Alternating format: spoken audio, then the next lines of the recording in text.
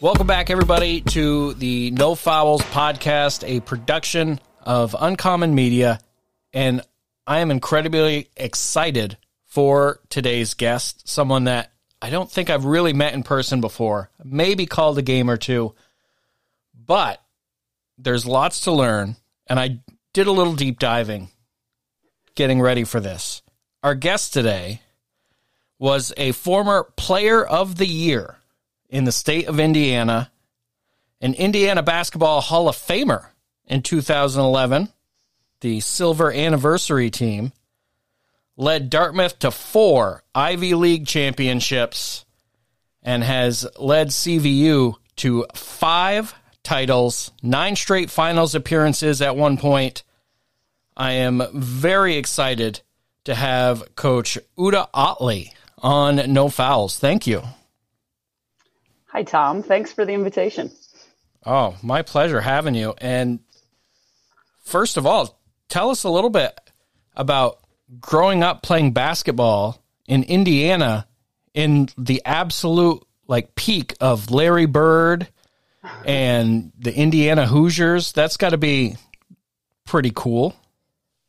It is. It was. I have to say, my father was a huge Bob Knight fan, Indiana fan. So, and basketball was the sport in our household, much like everybody else in Indiana. And there was a lot of opportunities to see a lot of good basketball, to learn. There was so much enthusiasm about basketball in my childhood that, it was a benefit that I didn't really understand until I left Indiana.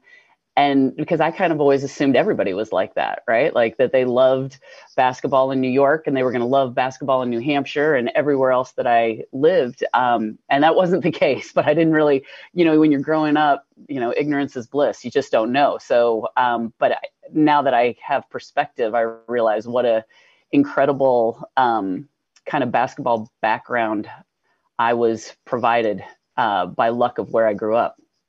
Yeah, it's funny. You can even see it on a smaller scale in Vermont. I grew up at Hazen in Hardwick, where it is a basketball town and the whole town comes out to every game. And then I moved on to Colchester, and it was a soccer school, and it was just completely different atmospheres. Yeah, that's an interesting thing here in Vermont. I agree with you on that. And I would say, I'm sure there were pockets in Indiana where, wrestling was the big sport or swimming was the big sport. I just didn't know about any of those schools. I only knew, the league where we grew up, or the league that I played in as I was growing up was a bunch of schools that really prioritized their basketball. And so I think I was lucky, and I had the family background for it too. My dad being a boys basketball, high school basketball coach, it was kind of predetermined that that's what our family was going to do from the get-go. But I don't regret it a bit. I think it was an awesome way to grow up for sure. Did your dad coach you at all? He did. He coached me in AAU once I was in high school, and was, all the informal coaching that went on. I would call him through most of once I showed a real interest in it, which was probably around 12 or 13 years old. I'd say he kind of took on a role of almost as like a personal trainer, as far as, we played a lot of one-on-one in the backyard. He'd rebound no matter what time of day, what kind of conditions it was outside. If I asked him to rebound, he was out there rebounding. And then when we got to high school, AAU was just starting. It was a very new concept. And at that time, only kids who aspired to play college basketball played AAU. Nobody else was playing that. So he formed a team of basically the top 2 players from every team in our conference, put us all together and took us around Indiana and had us play in AAU tournaments against other teams from other communities. And it was great. And it definitely, back then AAU was, it wasn't kids just trying to make their high school team. It was only kids who were going on to play college. But yeah, so My dad and I spent more than a few hours on the basketball court together. That's for sure. I've been really interested since I had kids, and mine are still young. And I've asked a few coaches on the show about it. And you have a unique perspective. How did your relationship with your dad and that him coaching you relate or make an impression on you when it became time to coach your daughter? It had a huge impact. As a matter of fact, I had a pretty clear what not to do list of all the things I could remember that my dad did that really got under my skin when I was in high school, or just things that I thought to myself, boy, if I had to do it all over again, I sure wish my dad hadn't done the following things. And so with my own kid, it became really important to separate when I was being coach and when I was being mom. And my dad struggled to turn off the coach aspect sometimes when he got home. So it always felt like I couldn't get away from it. He pushed, and I'd say I'm 90% grateful for how hard he pushed when I was in high school, because I don't think I would have become a Division I college basketball player if he hadn't constantly kind of demanded that I get better in certain areas and keep being dissatisfied with where I was, and could I get better? Could I be faster? Could I jump higher? Could I be more accurate? Could I stretch my range? Like those kinds of pushing, I kind of made up my mind when I had kids that it was going to have to be their journey. If my kid asked me to rebound, I was going to be out there rebounding for her. But when we left the gym, I turned it off. And if she chose to spend all weekend not getting shots up, I was keeping my mouth shut. Like those were some lessons because I came to the conclusion pretty early as a parent, like you can't want things for your kids more than your kids want things. I mean, you can, but it never works out. So trying to basically say to my own children, like, hey, I want you to find what you love and go after it as hard as you can. And if that ends up being the violin, then I am going to buy tickets to every concert, and I'm going to sit in the stands and I'm going to cheer your violin playing, whatever it is, but it's got to be driven by you. I'm available. I'm a resource for you. I will give you everything I got if you want it, but our relationship's not going to be based on once you get your 100 free throws shot, then we can talk about what's for lunch. Like we just can't do that. That's not the way our house was going to roll. So, and I think for the most part, it went better. I feel like my daughter came out of her experience with me a little less scathed than I came out of my high school experience with my dad. And it's all great now. And once I got to college, all of the things that drove me bananas about my dad's persistent coaching kind of dissipated and went away. And so it's but yeah, we had a more peaceful experience, I think, than I had with my parent. Do you lean on your assistants when it came to your daughter? We talked to a couple coaches who said they were worried, am I being too easy? Am I being too hard? And they would really kind of rely on their assistants when it came to whether or not they needed to push or criticize their kid. Yeah. Oh, Kathy Kolash had an in-depth relationship with Ute Otley through those 4 years for sure. And as the expectations on her grew, I think everybody forgets, as a 9th and a 10th grader, she was playing with a superstar class that was 2 years older than her, that there wasn't a whole lot for her to have to do.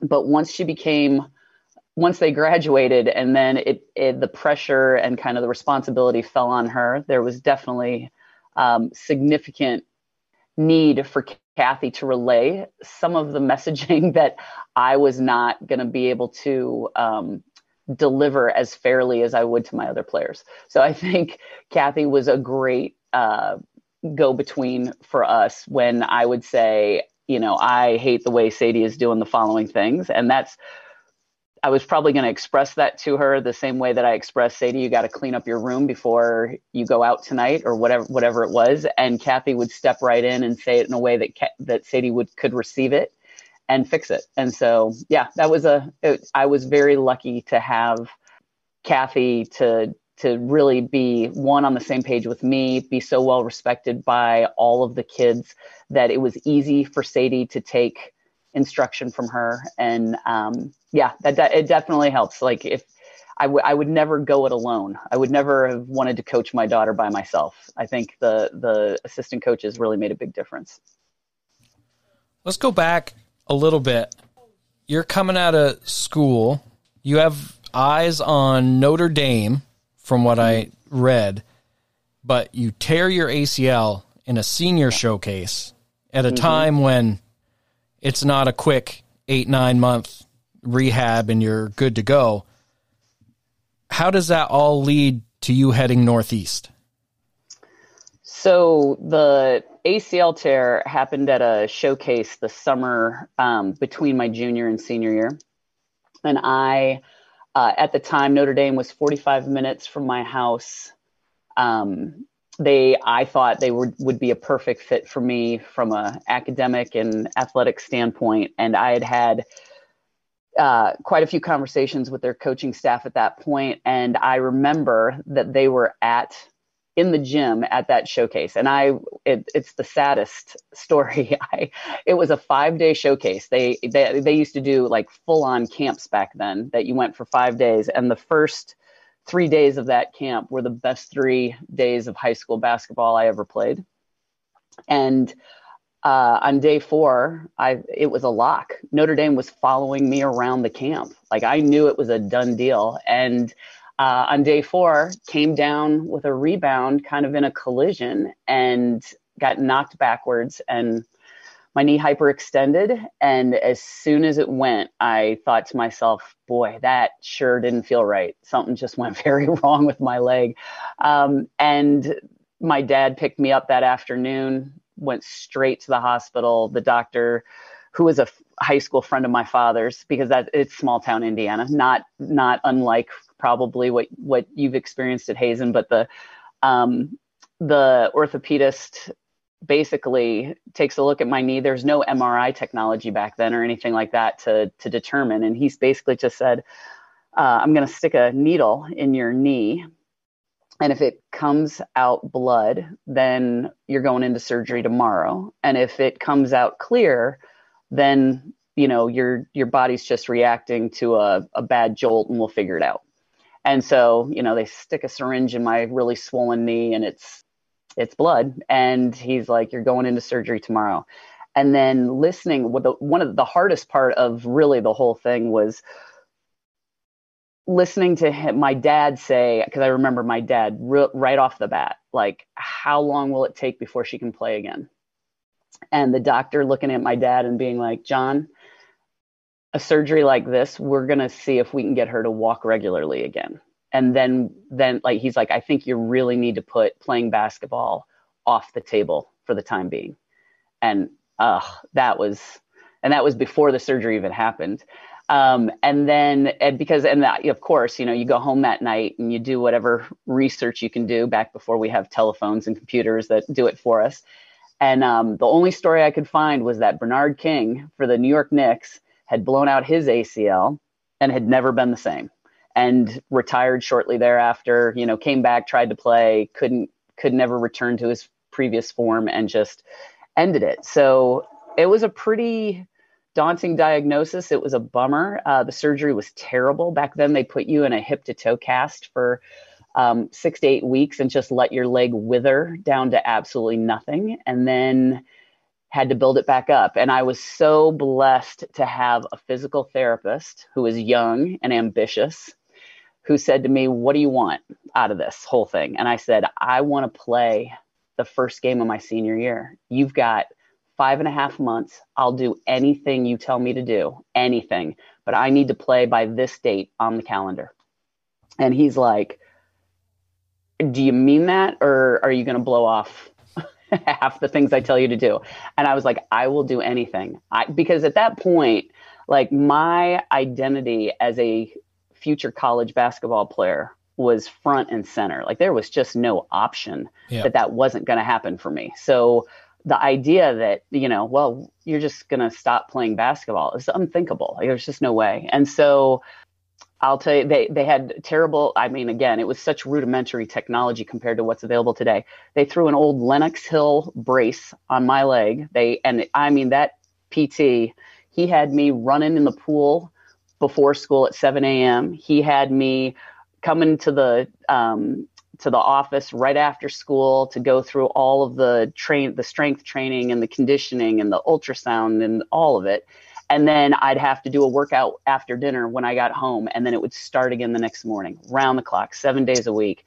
It was brutal, but it was my only option. And I think back on how it so changed my perspective about everything. And I stopped taking so many things for granted, like the ability to get off the floor whenever I felt like it, like to just, and to just react and just be faster and bigger than other kids. All of a sudden now I had to be smarter than other kids. I had to play the angles because I did lose a step in my quickness and my lateral movement, things like that. So, but the PT got me out on the court for that first. I got released the week before. Actually, the week after tryouts began, I got released. I met all of the criteria, and I played for 3 years with a brace on that leg. I was so afraid to ever take that brace off. But that whole thing, Notre Dame walked away. They actually asked me, they told me if I would walk on for my freshman year, they wanted to see how my legs would hold up. And if I held up, then they would think about scholarshiping me for the next 3 years. And the thing that changed as they kind of stepped away is that Dartmouth, who had also been in the gym for that exact same showcase, had written me a letter that week. I didn't even know what it was. I called it Dartmouth. It was terrible. It was so embarrassing. I didn't know what, like New Hampshire. I'd never been east of Ohio. Like that was so not an option for me. But they were so persistent. And I told them about the ACL surgery. They came and did a home visit, and I was still in that hip to toe cast. And they did a home visit and talked to my parents and convinced them that Dartmouth was going to be an awesome experience for me, that, that the education would make all the difference in my future and that I should really give it some thought. And as my senior year rolled along, like they came from New Hampshire. They came to at least 4 of my high school games in Indiana. They wanted it. And that kind of loyalty, it paid off. I mean, that was, that's what it really came down to. Which coaches did I feel like believed in me the most? And that's how I ended up at Dartmouth. And boy, was that the greatest accidental event of my life. Thank goodness I ended up there. And I've read in a few different pieces and quotes from you how much of an impact your coach at Dartmouth made on you. Was she kind of the first one who really made that much of an impression on you? I won't say she's the first one, because my high school coach was also, in a very different way, really foundational to my becoming a coach and what I do as a coach. Because my high school coach was a master of the little things, right? And a guy who just demanded the fundamentals, which there is no opportunity for me at Dartmouth if I hadn't had a high school coach that great. But Jackie Hulla, who was my college coach at Dartmouth, she was the first coach I ever had that figured out how to make a team really be greater than its individual parts, and how to foster that type of relationship between basketball players, both on and off the court, but on the court, and really convinced a bunch of 18 to 22-year-old women that if they played smart and used their brains and conspired against the other team, that you could beat anybody. That you could beat a team out of the Big Ten. You could beat a team out of the SEC. You could beat anybody. And our senior year, we did, because she made us believe it. And so the power of that kind of faith that somebody has in you. And let's be clear. I mean, I've never played for anybody more demanding, and not ever. Like I have yet to see a coach that I've thought to myself, boy, that coach really gets after their kids the same way Jackie used to get after us. I mean, she was demanding, but every single one of us knew, like, look at how much better we are because she pushes us like this. Look at how much better we are because we've all bought in to what she is trying to get out of us. And she got us to see ourselves the way she saw us, as a group of, women who could win any basketball game, and I mean, I think about how cocky is the wrong word, how confident we were walking into UConn. We played at UConn my senior year, and that Gino was he was probably a second or a third year coach, young. His teams weren't in the Final Four regularly yet, but they were still really good. And we expected to win that game. I mean, we ended up losing by 12, I think, but we played that game like we could play anybody. There was no team that we feared. And you really don't see that happen from Ivy League sports a whole lot, because we're not on scholarship. We know that, and that philosophy that, well, if you could have gotten a full ride, you would have gone and taken the full ride. The 5 women that came in with my class, actually there were 6 of us at the start, but 5 that ended, all of us had Division I scholarship offers in other places, every single one of us. But we chose to go to Dartmouth because we wanted the education, and because those coaches were such spectacular recruiters and really made you want to play for them. So, it was just an incredible experience. But that, I always think to myself how lucky I am that that's how that turned out, and that I ended up at Dartmouth, and that I had the experience of 4 years with Jackie Hulla that I got, because I do think it dramatically changed me as a person. Do you still stay in touch with Jackie and those other girls that you went in there with? The women I see twice, sometimes 3 times a year, without fail. We do reunions at Dartmouth all the time, whenever we can. COVID jammed us up a little bit, but other than that, we tend to be involved in everybody's big stuff, like weddings and children being born. Actually, one of my college teammates brought her daughter. They live in Maryland right now. Her daughter is a rising 9th grader. She brought her up and stayed at our house for a week so her daughter could do our CVU basketball camp this summer. So that she's like, she says to me, you have to fix her foul shot. And because she knew, she's like, back then I was kind of like the foul shot person. And so so those relationships that we had at 18 to 22, they're the same now that we're in our 50s. It hasn't changed. Jackie, I'm in touch with usually once a year. She's the head coach now at Carnegie Mellon down in Pennsylvania. And I keep watching for, my next player that wants to be an engineer that I can send down there to play for her.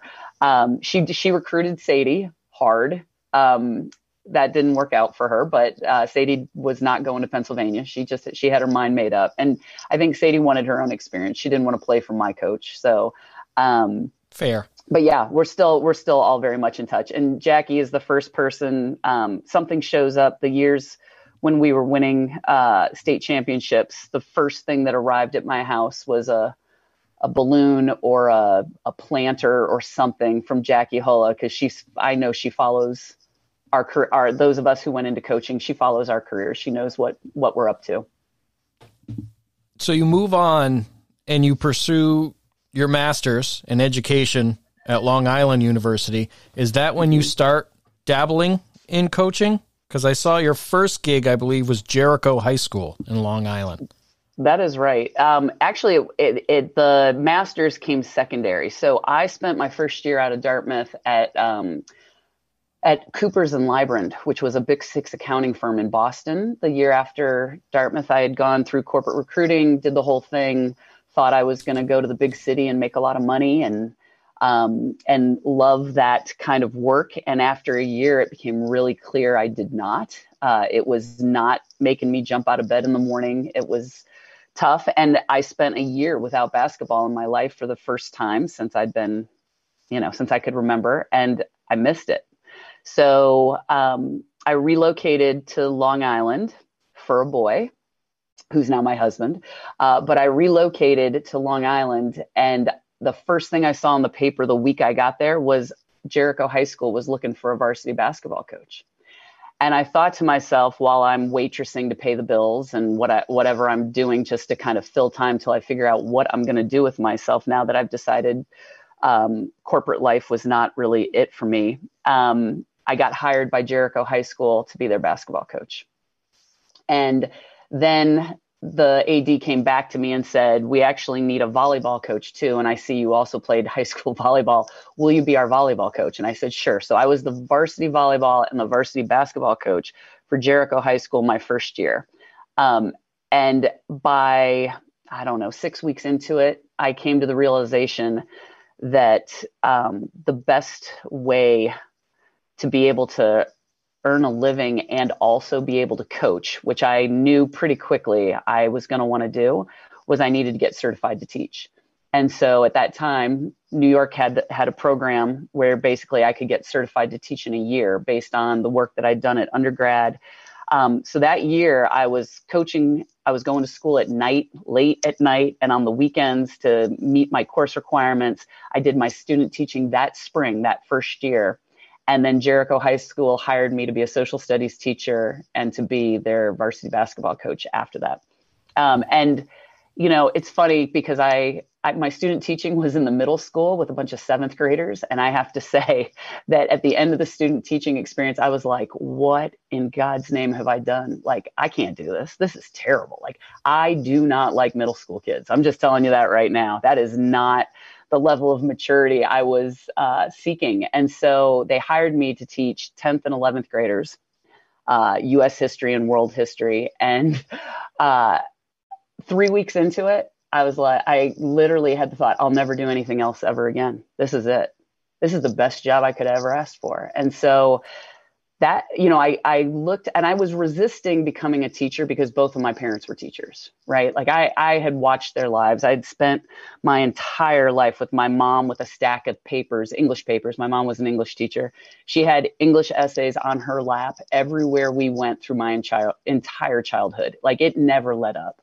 And so I really didn't think I wanted to be a teacher because it just looked like it was so much work and I knew it wasn't a lot of money. And I thought, I don't know. I thought I wanted to be something else. And so I'd resisted and resisted and resisted. And then once I did it, I was like, what was I doing? Like all of this, I don't want to be my mother energy was just keeping me from doing the thing I was going to love the most. So, you know, that was it for me. That was the last time I looked for, or questioned what I was going to do for a living for the rest of my life. And Jericho was tough. I'm not going to act like those first 2 years at Jericho were the hardest 2 years of teaching and coaching I've ever been involved in.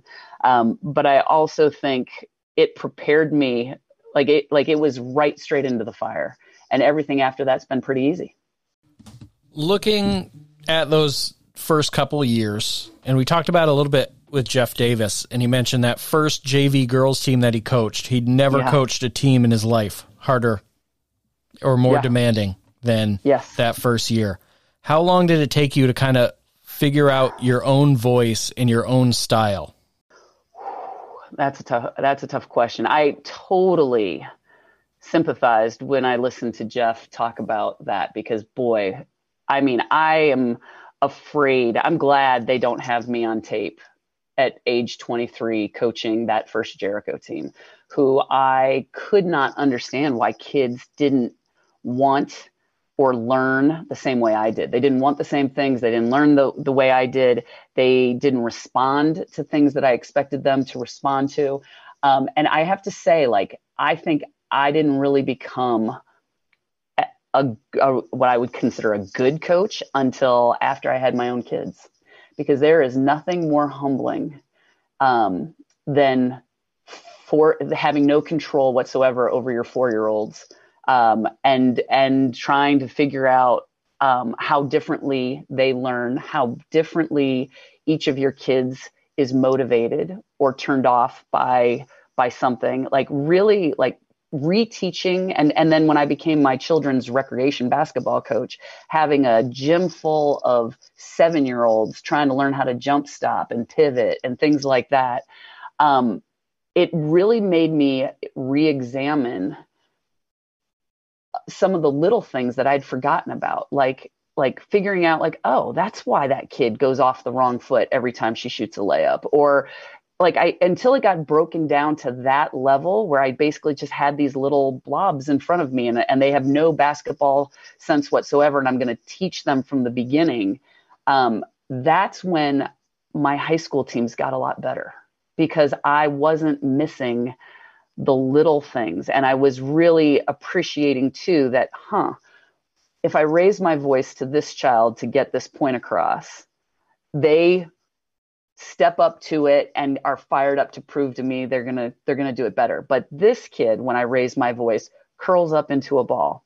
Probably shouldn't raise my voice at that kid. And it made me really think back about the kids that I had coached previously, like, boy, I wish I could go back and handle that kid just a little bit differently than I did. I bet I could have made her such a better player, or I could have gotten her to buy in if I just approached her from a different angle. And I think becoming a parent and coaching lots of little kids has really diversified my skill set when it comes to being a coach, where I think it was my way or the highway when I was a young coach. I just didn't have as much in my toolbox from an emotional, like how to connect and how to communicate with kids as I do now. So that was just, and it's a maturity thing. And it's funny because when I go out and scout games and I see a brand new coach and I see that coach expressing their emotional frustration with every play happening.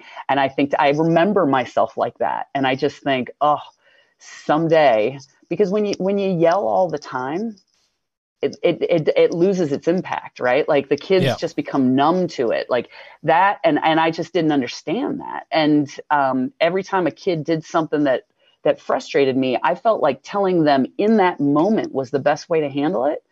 And I finally started kind of tracking my teams and being like, when we come out of a timeout, when I've really let them have it, how often do they step back out on the floor and play better? And the answer was pretty much almost never, because their confidence was so rattled. So what could I say in timeouts that would actually enhance their confidence, get them to play better?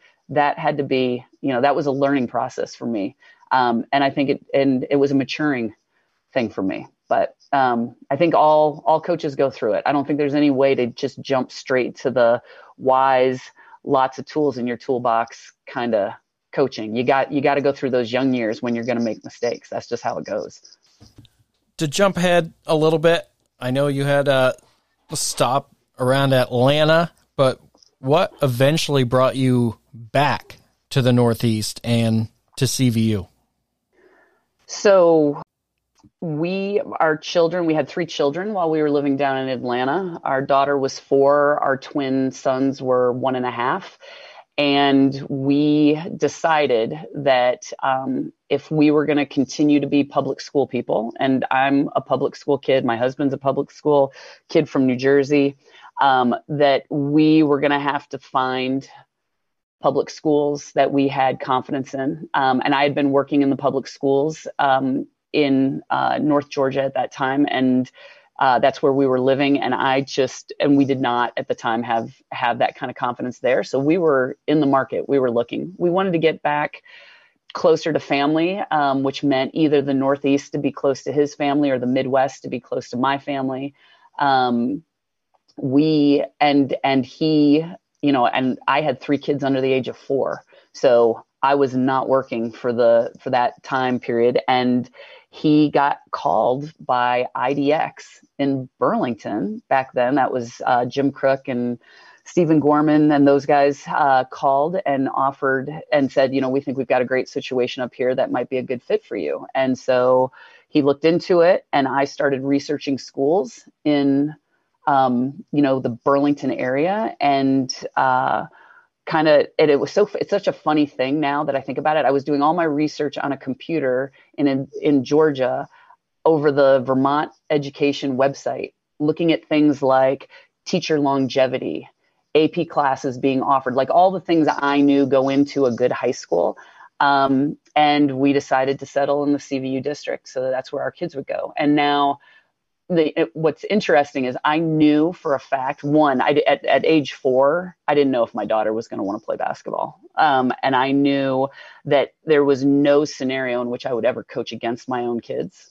So, I kind of figured out as my sons went into first grade, and a part-time social studies job opened up at CVU, I thought, well, if I'm going to get back to teaching and coaching, that this is really my only choice. I'm going to CVU. And so I got hired as a part-time social studies teacher, and it took 3 years before I worked my way into the coaching staff at CVU. And then, and then it all worked out. But that was, I always think about it.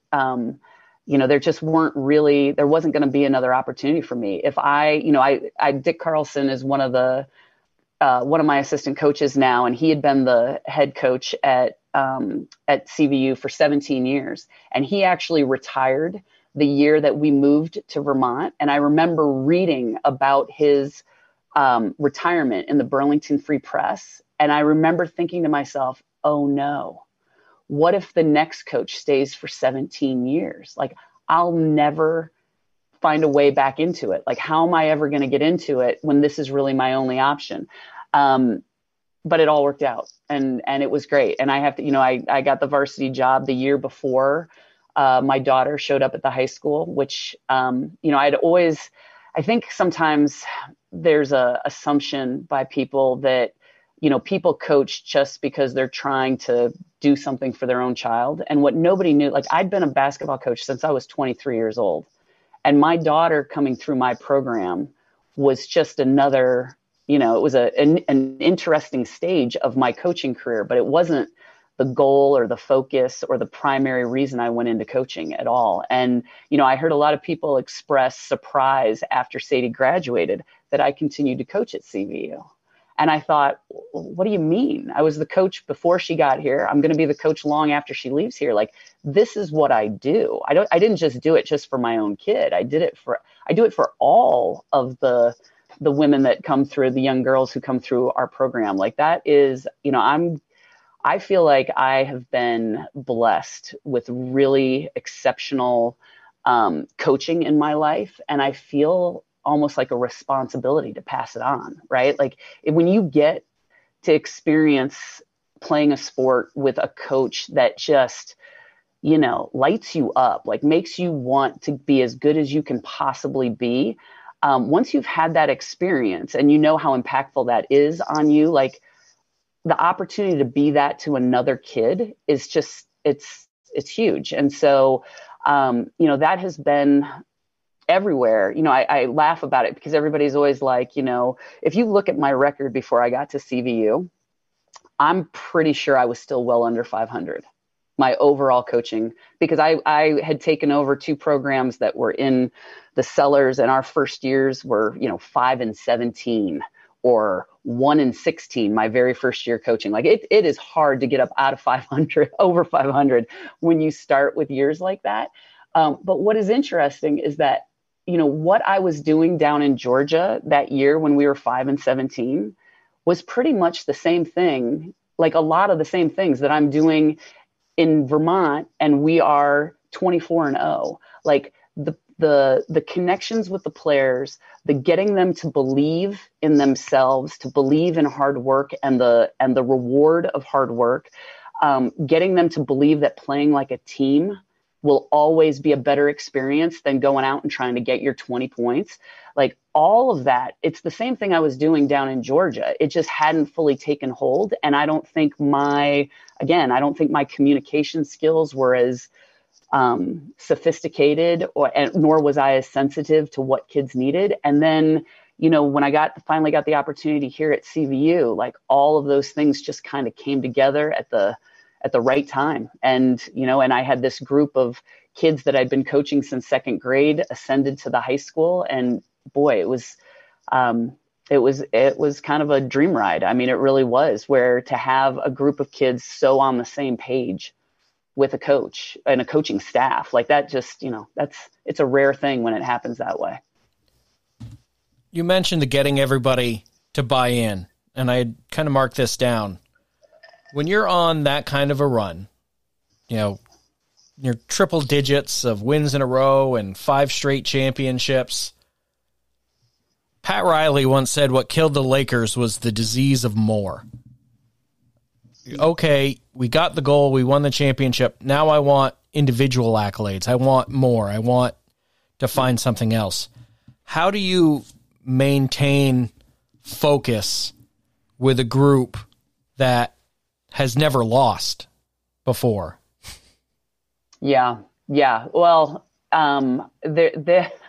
those were some interesting years as far as battling complacency, battling. We were really lucky. I think about how those girls that came through there, we really never dealt with individual rivalries amongst the girls. Like they really, Sadie Otley figured out that Laurel Jonick sprinting up the middle of the floor for an uncontested layup that she was going to throw a long pass to. While that meant Laurel was going to score in double figures every night and is going to get basketball player of the year from the VBCA and Gatorade player of the year and all those things, like never once did we ever have a kid think like, I don't want to throw that pass because I want to be leading scorer tonight or what have you. Like we never dealt with that. And I think that was because the fact that we got that group of girls through middle school without tearing each other apart, I always felt like that was where the real battle was waged for how those kids were going to treat each other. Because middle school girls are mean, like they're just mean. And so to get them to see, like, stay focused on what your common goal is. Remember that, you are friends, even though we are still going to really compete really, really hard with each other every day in practice. As we walk off the court, we are right back to being friends. Like we had to really intentionally do that. And for me to keep, Laurel and Sadie had to guard each other every other day in practice. Like I didn't play those two together all the time. They played together a lot in the games, but in practice, they had to go at each other so that there was always this kind of balance. And there was never this feeling of, well, these are the girls that are on the floor the majority of the time and get all the accolades. And these are the girls who don't. I mean, if you look back at those teams, I was playing 11 kids every single night. We were fleeting kids in, 5 out, because they were all playing with such a high level of intensity and they were all such good fundamental basketball players. Like that was, it was pretty seamless. But I think that the hardest part for us was just trying to help teach kids how to deal with the pressure, right, of every single game. By the time we got to the 4th year of the run, which is where, that 4th year was where like all the records were going to be broken, the Gene Robinson Essex record or what have you. Every game, like I think those kids felt like, wait, we're 3 years through high school. We can't lose a game now. What if we lose one now? Like, how tragic would that be? And so just really getting them to be like, we didn't talk about the streak. I used to tease Alex Abrami asked me all the time about the streak. And I'm like, we don't talk about that, Alex. Stop. I don't care what the number is. I don't want to hear it. Don't say it to me. And he'd just keep asking, like, how do you keep them focused? Because we never talked about it. We talked about, how are we going to win this next possession? How is this defense going to get a stop? How is our next opponent going to try to attack us? And what are we going to do differently? And just really kept the girls focused on the little things about basketball. And I'm very much, and I do, that was kind of that was the first time I was dealing with that kind of pressure too. I mean, I hadn't coached teams to undefeated seasons year after year after year, and really diving into the details, like, okay, this team is going to try to defend us this way. How do we counteract that? What should we do? And focusing on that, I think kept everybody's head where it needed to be, because it's hard to not look ahead when everybody else, it feels like, is looking ahead, and you just can't. So that's how we got through that for the most part. Take me in a little bit to your practices. especially kind of once you get into the meat of the season, what are you doing and what are you looking to accomplish out of your practices? So two things.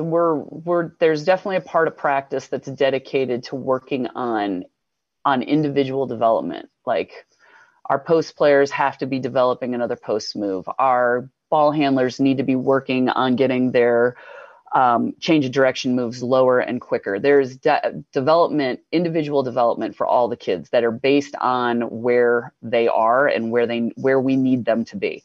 And then we're spending a good bit of time really working on team offense and team defense and really figuring out how to read each other, how to know when she's going to curl off of a screen, versus when she's going to flare off of a screen. Like really understanding how to be a good team basketball player. And, we get after it pretty good. I mean, I don't believe in spending really much time on anything that's not going to help us beat the toughest teams on our schedule, right? Back when I was a young coach, I liked the idea of a diamond press, right? A diamond trap.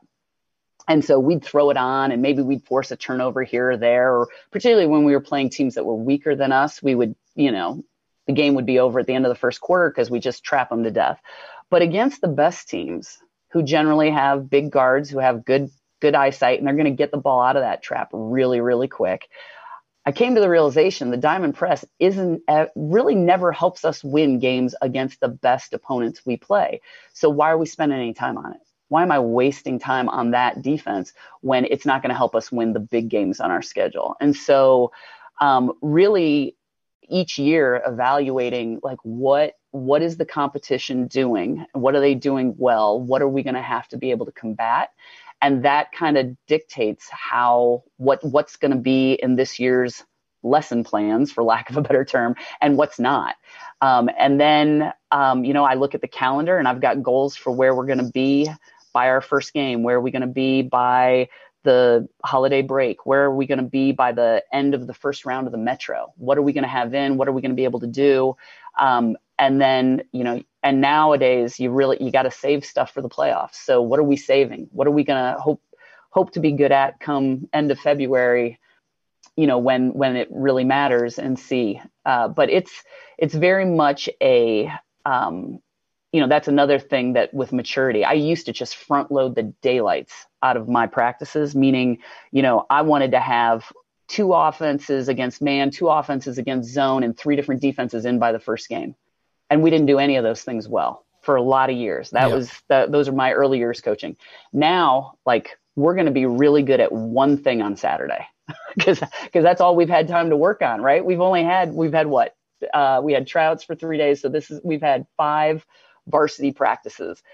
We're only going to be able to do 1 or 2 things against Rutland on Saturday. That's the reality of it. So, I don't get bunched up. If we drop some early games because they played some defense against us that we weren't ready to handle or whatever, it's going to happen. But what I learned in those years when we would struggle is that it's useless for kids to have a lot of things in their head, none of which they can do well. So I'd rather them have limited things in their head and have them really do it well, because then later it's going to be so much easier for me to add those new things once my kids are great screeners, once my kids are great passers, and the things that we just got to get good at the start. The games I care about are the ones in the end of February. Before that, I'm going to try to help my team win every game we can, but I don't get worked up about losing games early in the season because I've come to the conclusion it's more important for us to do what we're going to do well. Because what I can't have is, 9 weeks into the season, we're still not running that first offense the way we're supposed to. That just makes me crazy. So you mentioned we just kind of got done the whole tryout week. What does kind of tryouts look like at CVU? How many girls do you have walk into the gym at the start of a season? Most years. I mean, we're down. The numbers are definitely down everywhere right now in high school basketball. We've a bunch of the coaches. We've all been talking about this phenomenon. But it used to be. I mean, before the pandemic, I would say we generally had anywhere between 40 and 50 girls trying out for basketball. We had 30 at tryouts this year, so a significant drop in numbers. But those tryouts, CVU's lucky. I mean, we're really lucky that we have 4 sending schools. So I have 4 middle schools that come to CVU. So Williston, Heinsberg, Charlotte, and Shelburne are all fielding their own middle school teams. And so most years we have, freshmen who are coming from their relative middle school where they've had success and have hopefully had fun and felt like they've gotten better in middle school that are competing. And generally, 9th graders and 10th graders, there's usually room for them because we usually carry 2 JV teams and we can keep everybody involved. And then once you're heading into your junior year, that's, those are usually where the hardest cuts happen, where that's when it's not enough to just be a good athlete and not have honed your basketball skills. At that point, you won't be good enough to play, or to be a kid who has just honed your skills, but you're just not a very good athlete. Same thing, like the kids that get to varsity at CVU, tend to have a combination of both those things. You have to have some athleticism and you have to have some really good skills.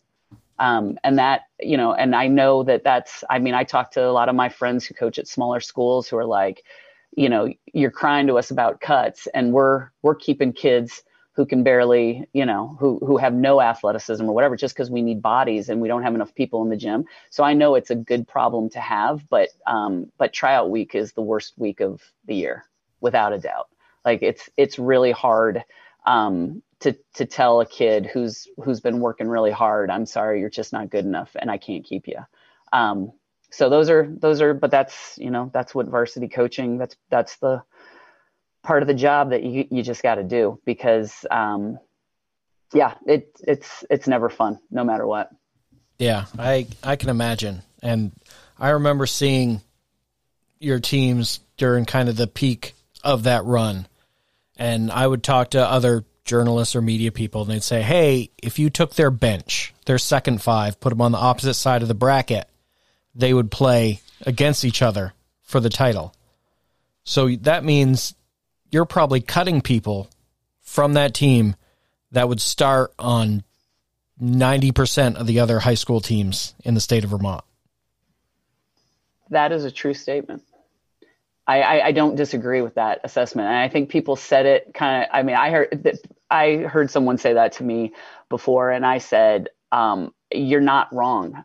And when we were at the peak in that streak, our practices were some of the most ferocious play we saw that year, and it's hard to simulate that. We would get into games and games felt easier than our practices had felt. And when you can do that, that's when your teams can be really, really good.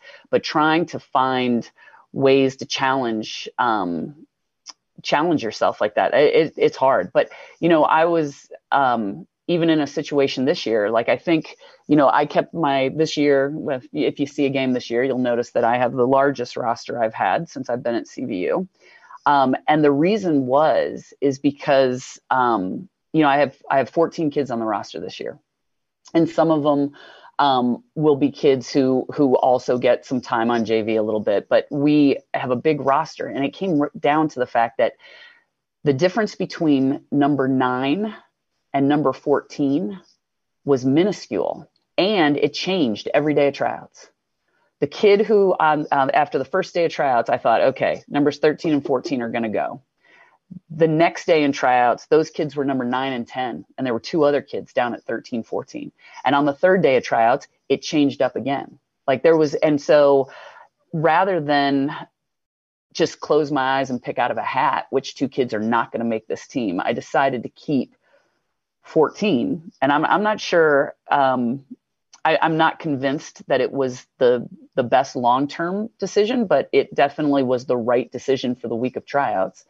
And I'm hoping that there will be some clarity as the season goes on, as we get to see kids more, as we get to examine matchups, we get to see kids in situations under stress, who's going to step up to the challenge and who's going to kind of shy away from it, that I'll get some clarity about what that kind of first 10 or 11 player rotation looks like. But right now, I mean, like our kids are going after each other right now. Nobody wants to be in that 13th or 14th spot. Everybody wants to be in the rotation. So it's been good for us. And the other reality of that is I had that same exact thought again. I said, if I cut these two kids, I guarantee they play at half the schools we're going to play this year. Like there's a lot of schools where these kids will be contributors. And I'm sitting here thinking to myself, where am I going to find her a 4-minute shift anywhere in a game? Because, I wish, oh my gosh, what I would give for high school basketball games to be 40 minutes long instead of 32 minutes long. It's just not enough time. And so I got to make decisions about who's going to get those minutes and who's going to practice really hard all year to sit on the bench on game night, which is, it's a tough thing to ask a kid to do. Hopefully the underclassmen, the kids who are juniors particularly, will see that the work they put in this year will pay off for them next year if they really continue to get after it and improve the way I think they're going to. There'll be time once our senior class graduates maybe to have their moment. But it's always hard to keep those kids feeling engaged and dialed in when they're not getting the reward of game night play. So I know, just based on hearing you in this conversation, I can tell you're a very competitive person and you always want to win. Yep. But was there almost a sense of excitement for you when, St. J had built up and Sadie Stetson comes about and gives you a real challenge? Absolutely. I mean, I think, the thing that frustrated me the most during our stretch was the political or the sports commentators who would say CBU's taken all the fun out of high school basketball, right? Like it's a known situation. Like who even wants to go watch those games anymore? Like there's no drama to the outcome. We know CBU's going to win. Why even go, right? And I heard people say things like that, and I kept thinking, why doesn't anybody see this as the opportunity to lift the state of high school basketball here right now? Like somebody come catch us, somebody take the challenge. Cause I know when I was coaching down in Georgia, there was a high school team called Pope High School in Cobb County that they were so dominant. They won state championship and they were in our conference. And I remember thinking to myself, like, what do we have to do to beat Pope every year? And I would get my kids so fired up and work so hard to play Pope. And like, we're going to get there, you guys. It was great having this measuring stick, this thing that we're going after. Like we're going to catch Pope. That was kind of our mindset. And I felt like I get it. Like I would look at other programs and I would think to themselves, like, they look at us the way I used to look at Pope. Like they are coming after us. This is going to be good for high school basketball. It's going to take everybody's level up. And I do think some schools and some teams totally accepted that challenge, and it was great. And St. J was listen, Jack Driscoll is a serious opponent, no matter whether he's got Sadie Stetson lighting it up for him or not. Like he is a master tactician. And, when his pieces came together, boy, that team was so tough.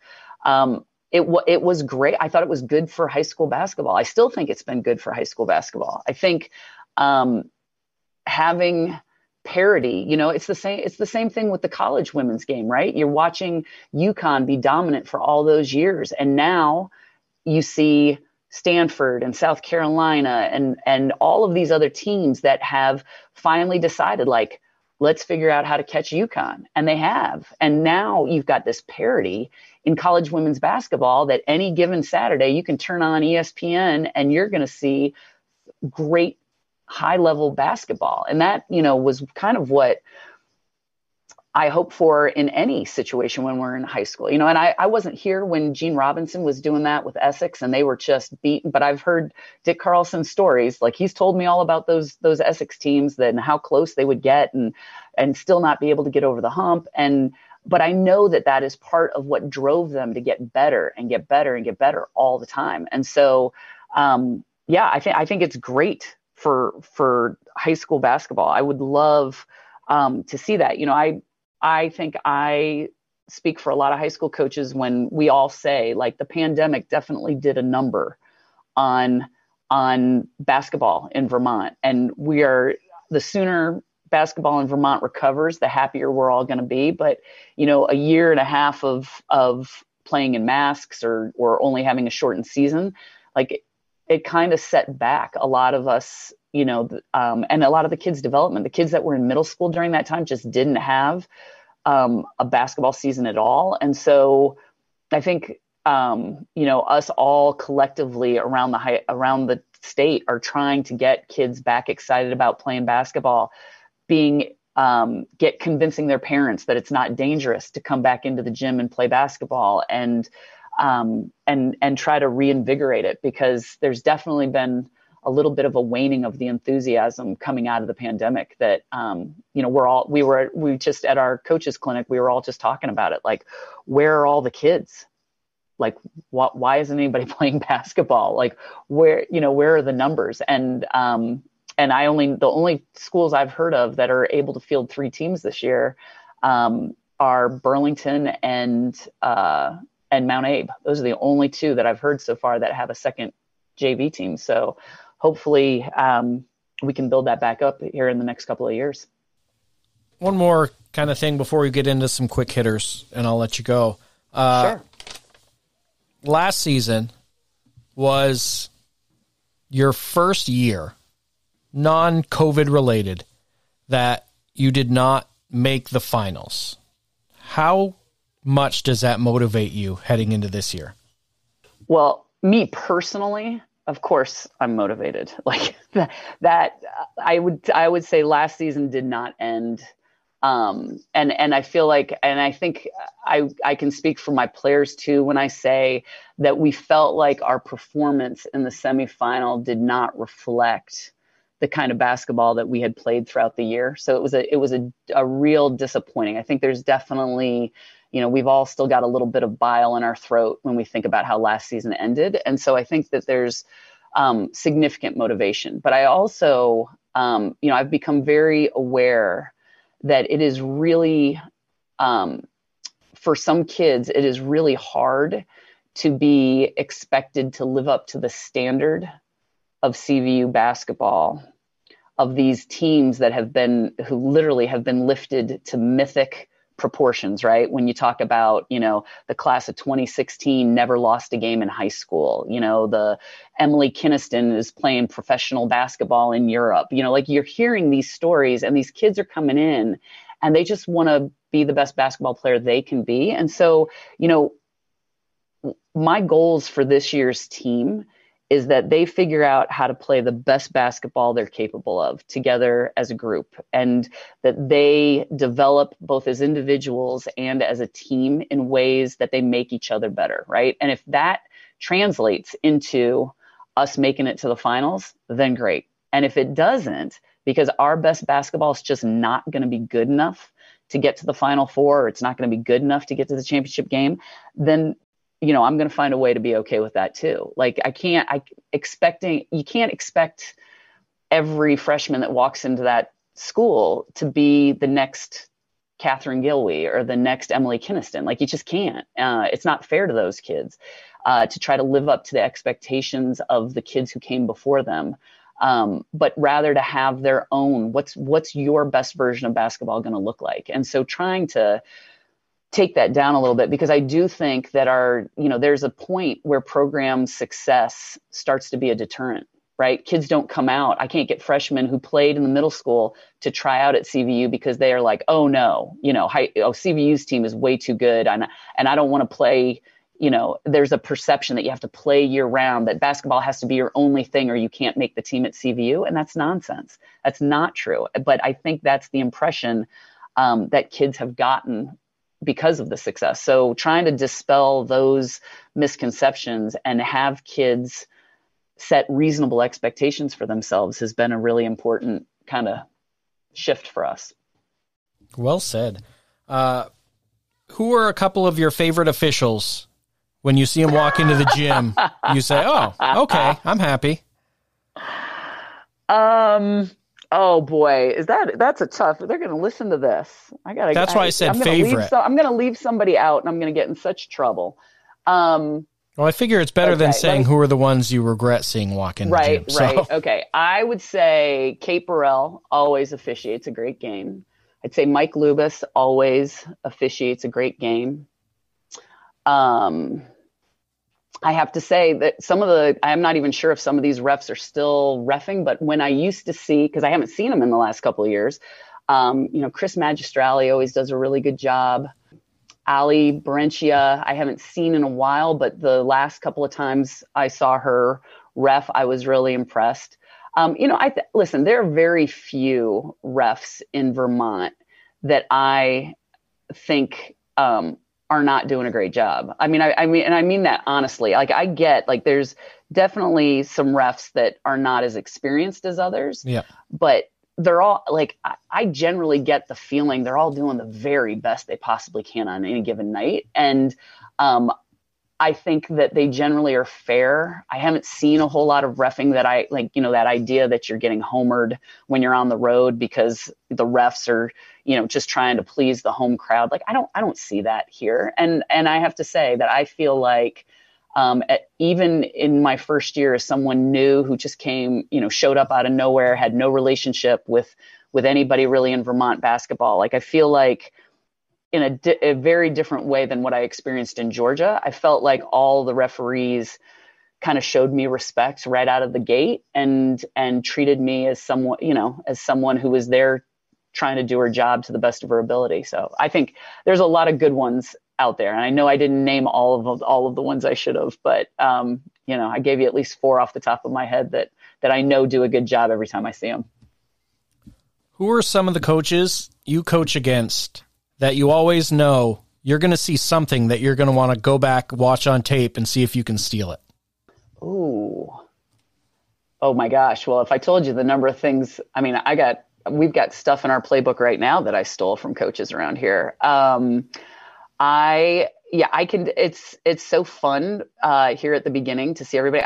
I'm really curious to see what Jade Huntington's going to be doing at St. J. I'm really, that feels so unpredictable to me because I felt like I knew what Jack wanted to do all the time, and now, Jade's got her own thing going. So I gotta figure that one out. And I'm sure there's going to be stuff that I'm going to want to poach. I always take out of bounds plays from Essex and Sean at Essex pretty much on a regular basis. I remember even watching Ori the first time Ori was at Rice. Not even this recent time, but the first time he was at Rice when he was coaching Kelly Hire and those kids. I definitely stole some stuff out of his playbook. There are a lot of good coaches with interesting takes. And I feel like, in high school basketball, like you never know what you're going to have. So you got to constantly be looking for, what happens when I don't have a kid over 5'9"? What happens when all my kids are over 5'9" and I don't have a decent ball handler? Like you've always got to be looking for something new because if you don't, you're going to get a group of kids that can't do what your last group of kids could do, and you're just going to be stuck. So I think we're all stealing from each other all the time. Absolutely. Give me 3 of the best players that you got to coach against here in Vermont. Sadie Stetson. I'm still racking my brain on figuring out how to guard her without giving up a 3 to one of her teammates. Still never figured that out. She graduated without me figuring that out. Haley Barron, her pick and roll play forced me to go to a clinic to find new ways to defend the pick and roll. I would give her the number. Yeah, she's definitely in my top 3. And then let's see, who else has caused me such like sleepless nights? But those two were front and center in my brain for a really long time. And there's been great post players too. I mean, I'd say Sheftik, the youngest Sheftik, Alyssa. I don't want to get her first name wrong. I know it starts with an A. I want to say Alyssa Sheftik. The youngest one, when she was at Essex, we really had to change the way we played post defense to contain her, because she was just so physical and such a force for them. I would say those three kids, wow, all of them. Yeah, kept me staring at the ceiling on several nights.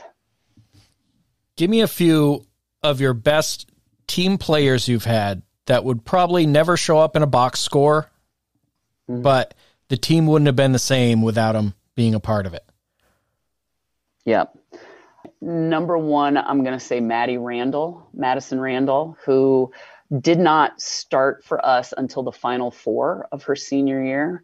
Had been a role player in the second line forever, but was such a great team basketball player. Was the kid who always would get in position to take the charge. She was the kid who caught everything. I came out of every scrum with the ball, and just a great but again, like you'd watch us warm up and you wouldn't even notice that kid, and wouldn't think anything of her, but boy, did she make a difference for the team. Jamie Vachon, who was a senior on our 2017 championship team, that I almost cut her junior year, because at her junior year, she'd suffered an ACL injury and had missed a lot of time. She was slow-footed, and I thought, this kid will never play for us. I really did. I had that thought. She'll never play for us. Her junior year, she played, I don't know, maybe 6 to 8 total minutes all season. And she fought her way into the starting lineup her senior year, and literally was the difference between us beating St. J and us not beating St. J for that state championship. And that year, Marley Gunn and Abby Thutt got all the headlines because they were our leading scorers and our leading rebounders. And we had a junior, Shannon Loiseau, who was blocking shots, and nobody paid attention to Jamie Vachon. But boy, there's no way we win without her. I think those kids, who again, like, they kind of epitomize that I'm here for the team, and whether I get individual accolades or not just doesn't matter. Those kids are just so valuable. Do you have a go-to snack on a long bus ride? Peanut butter M&Ms. And our final question we do, if you're headed out to dinner and you can bring 4 coaches with you, who's getting an invite? Can they be dead? Yes. They don't have to be living currently? Okay. It's an open-ended, open for interpretation question. Fantastic. I'm taking John Wooden. I'm taking Gino Auriemma. I'm probably going to take Tara Vanderveer from Stanford. And if it's going to blow up the dinner, I hesitate. But I've got some unresolved questions for Bob Knight that I feel like I would, if I could get him to behave at dinner and give everybody their proper respect, then I would want him there. If I couldn't, then I'd go in a different direction. But those are all people who I would love to be able to ask. I've read everything I can read about John Wooden, everything. His book on principles of basketball was my father-in-law gave me a copy of that book when I got my first job at Jericho. And the binding is about to come out of it. I have gone back to it over and over and over again. And, what I would give for a 2-hour dinner to pick his brain about, and the things, and a lot of it it's not offense, defense stuff. It is, again, like, he was really good at how to get players to buy into the team concepts. Those are the things. I just think he was masterful in that. But I want to hear how Gino gets his kids to play so hard. I want to hear from Tara. I think she's probably the best X's and O's person I have seen ever. And then Bob Knight, I just feel like what I loved about him when I was watching as a kid that I would love to know more about is I felt like he got lesser athletes to play beyond their perceived abilities all the time. I would love to have figure out what it was, how he built that up in them and got them to play the way they did. All right, Coach, thank you so much for so much of your time and hopping on the show with us. You bet. This has been so much fun talking basketball all day. Not a bad way to spend the afternoon. Absolutely. And I could talk to you for another couple hours, and hopefully we'll get a part 2 sometime. Sounds great. Thanks, Tom. This brings a conclusion to this week's episode. If you want to be a part of the No Fouls family and be a sponsor of our show, send us an email, uncommonmediavt@gmail.com. Make sure you check out all the Uncommon Media podcasts, the Uncommon Deeds podcast, as well as the New Sports Order podcast.